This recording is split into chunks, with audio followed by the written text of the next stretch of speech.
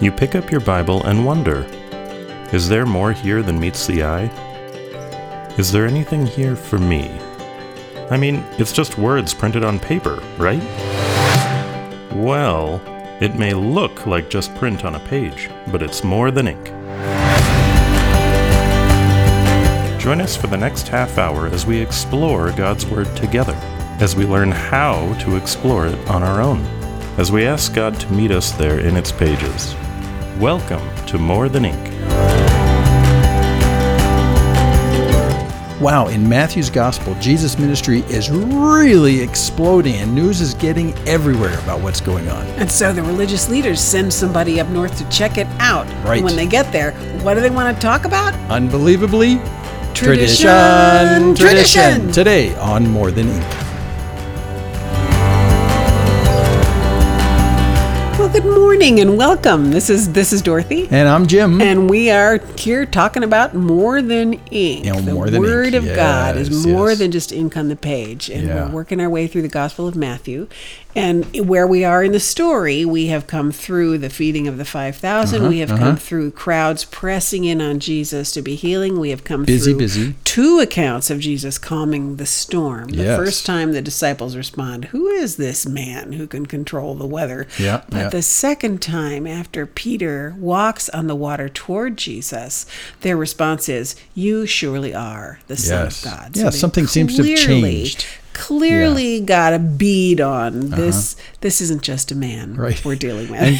And I comment, well, finally, after you still the storm and then they walk on water, maybe he is the Messiah. Maybe he's the Son of God. But the crowds have grown to such a point that they're following him from one side of the lake to the other. And that, of course, attracts the attention of the Jewish leadership. The Pharisees and the scribes now are paying very close attention to this guy who's acting like Messiah. That's right. So that's kind of where the story picks up now in chapter 15. Yeah, so we're still in the far north of the country. We're still in Galilee. Right, we're up in Galilee. But the religious establishment is down in the south in Jerusalem. And they've been hearing huge rumors, which makes stories. sense. It's been rocking the boat. There's been so much going on. So they elect to send some guys up to check out what's going on. Right. And that, by the way, that's a 2-day trip. That's a long trip just to check out what Jesus is doing on the shores of the Sea of Galilee.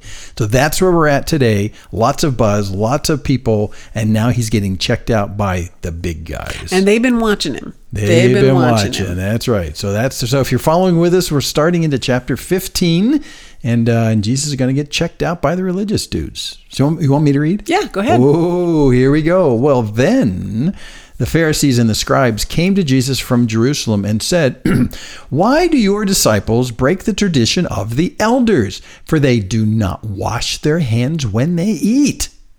Let's just stop there for a second. It's kind of an amazing thing. They're going to come all the way from Jerusalem, and that's what they're worried about? They're going to pick on the hand washing. But hand washing was a fairly elaborate ritual established by the Jewish leadership. So, they're looking for signs of anything that's not orthodox. Right. And it's important to point out here that when you look back on the laws, the Mosaic laws, you don't see this hand washing stuff. So this is clearly something, it says the tradition of the elders. Right. So this is the collective traditions that have been carried forward historically from the rabbis, but it may not have a strong connection or even a connection to the Old Testament commandments. It may be something they just made up. Because we look at ourselves and say, well, I'm not going to eat dinner until I wash my hands, so what's so wrong with that? And that's not the point. It's not that. It's a ceremonial thing. Yeah, and let me read for you, because over in Mark's Gospel, he gives us a little more insight on this in chapter 7 of Mark's Gospel, because he has this little parenthetical thought that he helps us out in case you sort of forgot what this is all about. So in Mark 7:3, he says, "The Pharisees and all the Jews do not eat unless they wash their hands properly, holding to," there it is, "the tradition of the elders. And when they come from the marketplace, they do not eat unless they wash. And there are many other traditions that they observe, such as the washing of cups and pots and copper vessels and dining couches." So Mark's telling us this was involved. And we're not just swishing them in the dishwasher. We're doing something ceremonially in a particular way. The movements were choreographed. You had to do it the way you were actually taught.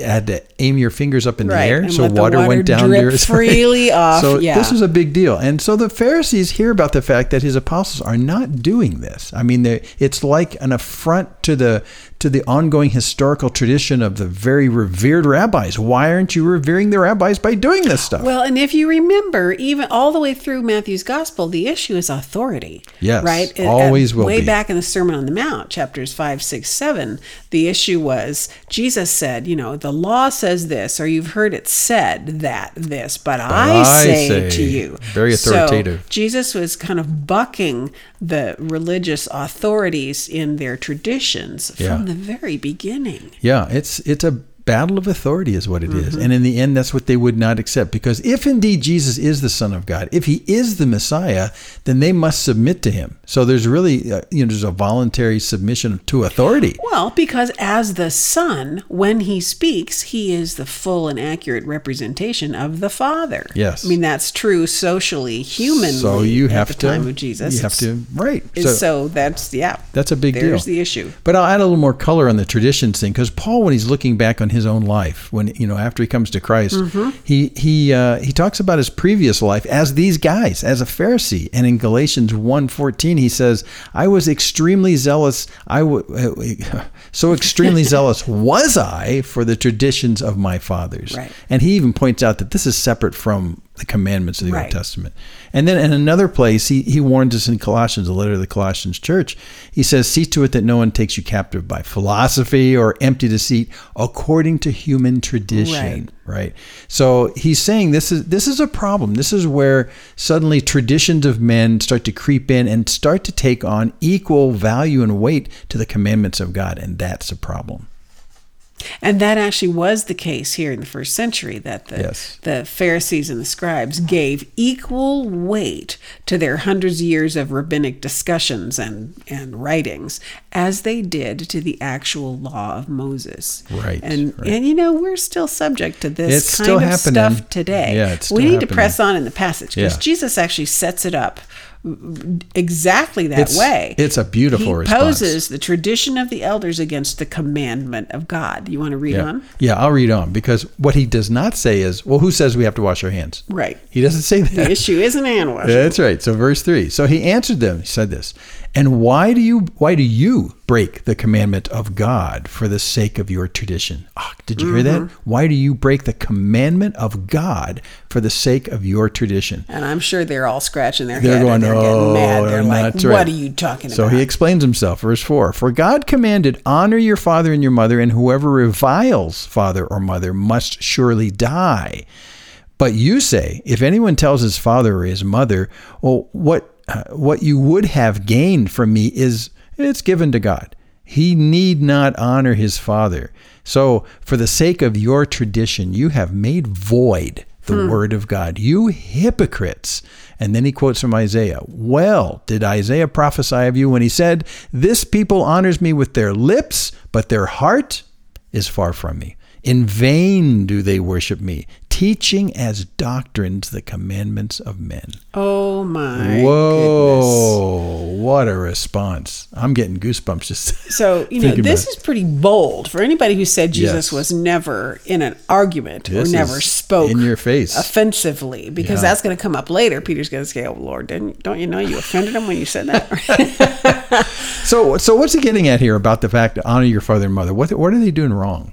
Well, they're taking all of their resources and saying, well, I don't have to take care of you in your old age. I can declare that as given to God. I've already given it as a gift to God. Right. It's reserved. So reserved take care of yourself. Yeah. And so that was a way for them to actually withhold their resources, their money, and not take care of their parents, particularly in old age. They could say, well, I'm sorry, but I've set this aside for God. I promised this to God, so I can't give it to you. Not only is that morally wrong, but Jesus says, by doing that, you have made void the word of God. You've emptied the word of God from its meaning, from its power, from its application in your life.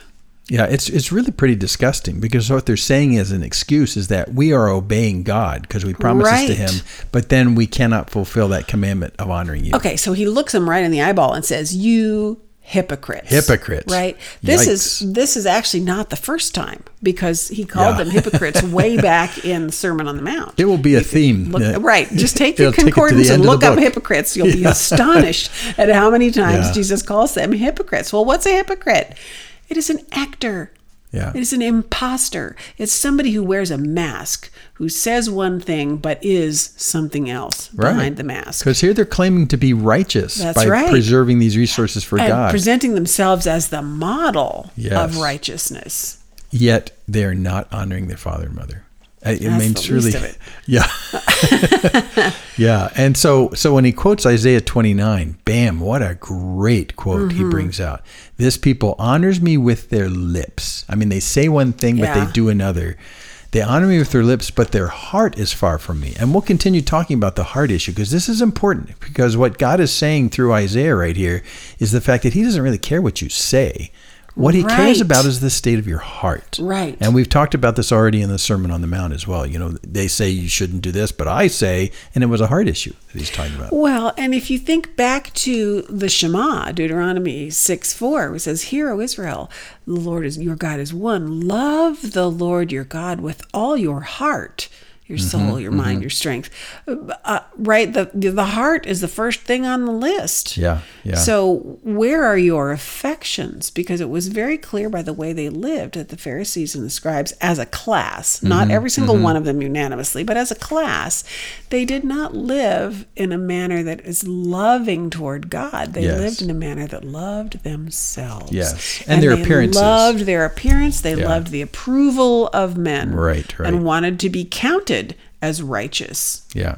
And can you imagine, you know, as I play this out in my mind, think of a Pharisee's aged parents who are struggling to get by. You know, they can't make money for themselves anymore. Their kids need to take care of them. And then someone in the village comes past these aged parents and say, well, why are you struggling so bad? You've got a very well-placed Pharisee son. I don't understand it. Well, he won't support us because he's promised all of his resources to God instead.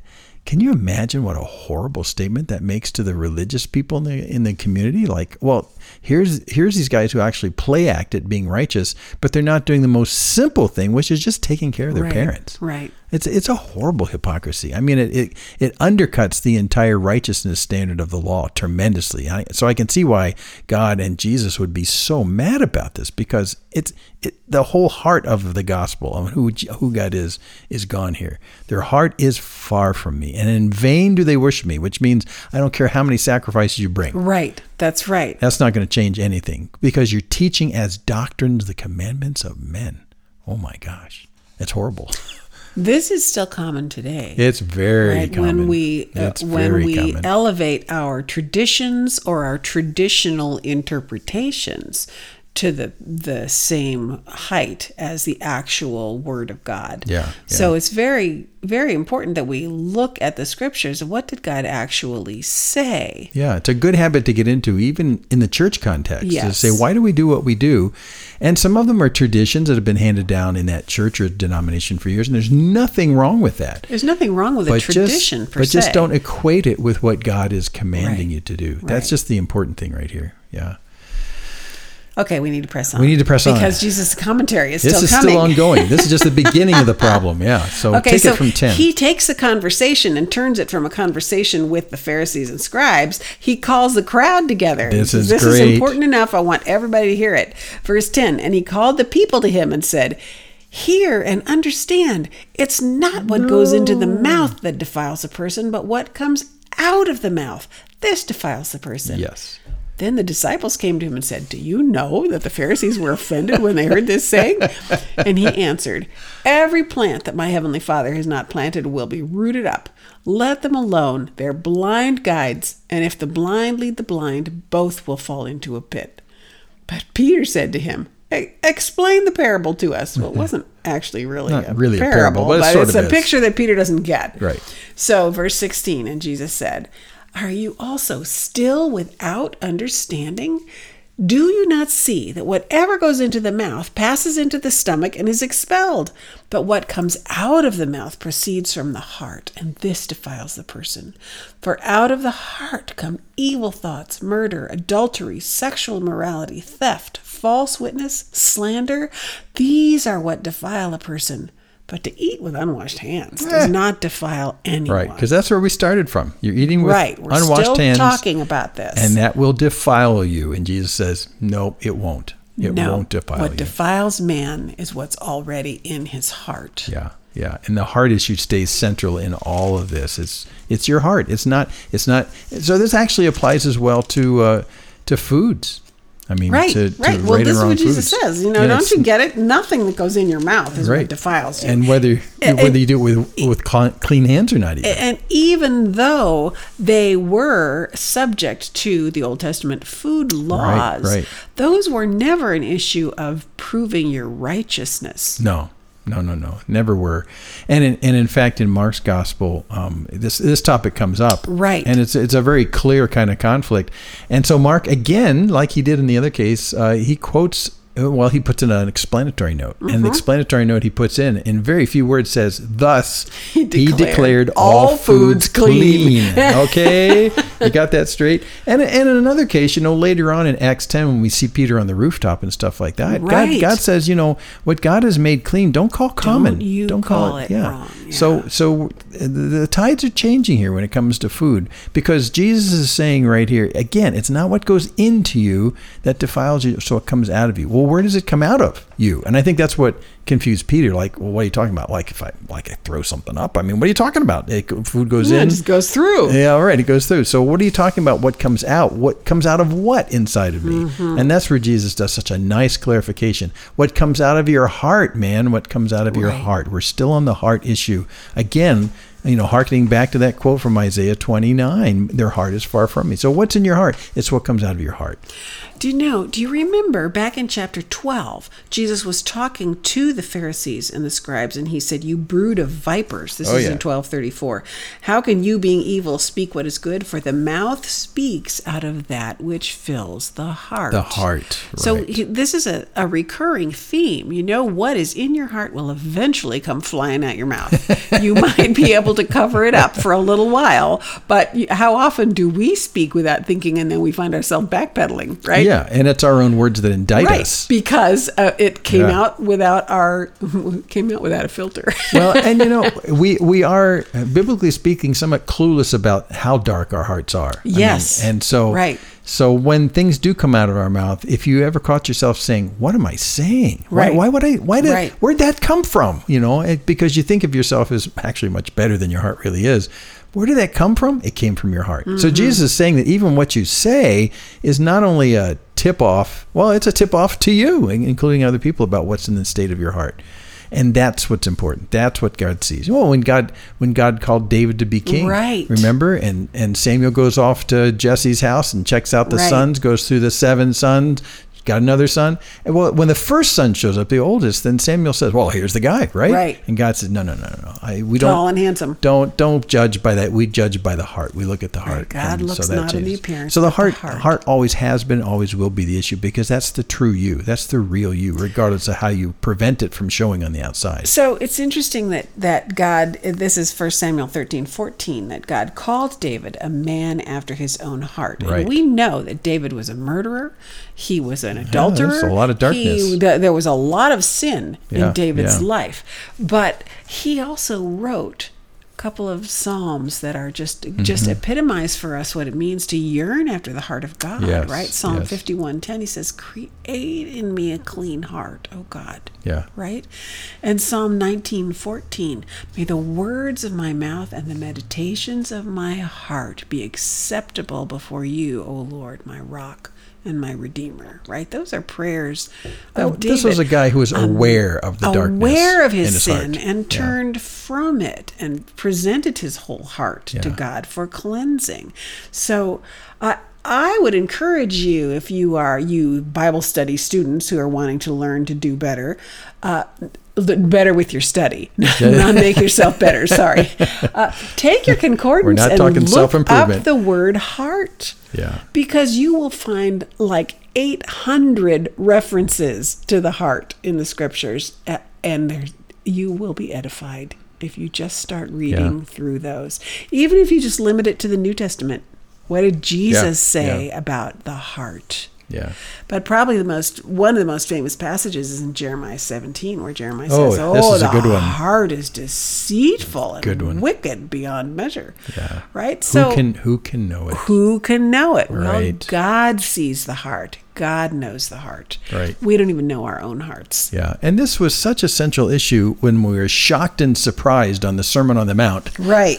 Where it says, you've heard it said you shouldn't kill other people. Right. No murdering. But if you just even hate them in your heart, right, you're guilty of it. So there is a way in which we try and disconnect our actions from the darkest parts of our hearts. Right. And we can kind of moderate that to a certain degree. We want people to see the best side of us, so we don't want that bad stuff to show. And so we try and disconnect. We try and make an outside look different than our inside. Right. And that may fool people, but that doesn't fool God. But that's the heart of hypocrisy. That's the heart of hypocrisy. And I think there's sort of a walking embarrassment all the time about how capable we are of evil and sin, and we recognize it in our own hearts, and from time to time it manifests in a slip because we do something that's just grotesque, or I think in a word. We don't even recognize it. That's the point of Jeremiah 17. That's right. We don't know how deceitful our own hearts are. And yet Jesus is saying here, what's your mouth saying? What proceeds out of your mouth? Right. That's the telltale sign. Right. Because it proceeds from your heart. Stuff like what? Evil thoughts, murder, adultery, sexual immorality, theft, false witness, slander. These are what defile a person. So and he had already commented on most of those things back in the Sermon on the Mount, saying you might be able to not do it, but if you've thought it in your heart, you are just as guilty. So these are big deals. They're not totally new thoughts, but it takes the whole context of the beginning of this conversation. Right. Why don't you wash your hands? Why don't you wash your hands the proper way? It just seems so trivial in comparison when Jesus says that's not your problem, because what goes in, including dirty hands or food, that's not your problem. Right. Your problem is what's in your heart already that manifests and comes out through your words. So, this suddenly comes to mind. Back in 1970-71, when the Jesus Revolution, that wave of revival rolled across the land, and suddenly all of we barefoot, jeans-wearing, long-haired young people had hearts transformed, and we came flocking into the church. Many years later, I had a conversation with a woman who was maybe 15, 20 years older than me, and she confessed to me. She said, we were horrified. We didn't know what to do with all of you who came to church in your raggedy jeans barefoot. You didn't look right. But and so what that did was it provoked in her an evaluation of her own heart. Yep. Right? Why am I so judgmental? Why am I so judgmental? And is that important? Is that I'm gauging my self-righteousness on the fact that I wear skirts and white gloves to church. Yeah. Right. It really called the church on the carpet about, it did. Is faith in God something about how we dress and how we talk? How we moderate our outsides, or is it truly about transformed hearts? And at that time, during that revolution time, boy, hearts were transformed, but the outsides weren't. They were just who they were. Not for a while. Yeah. So that's why I just love this passage, because Jesus takes this. It says, well, your real problem is what's coming out of your heart. Right. Listen to your words. Look at your actions.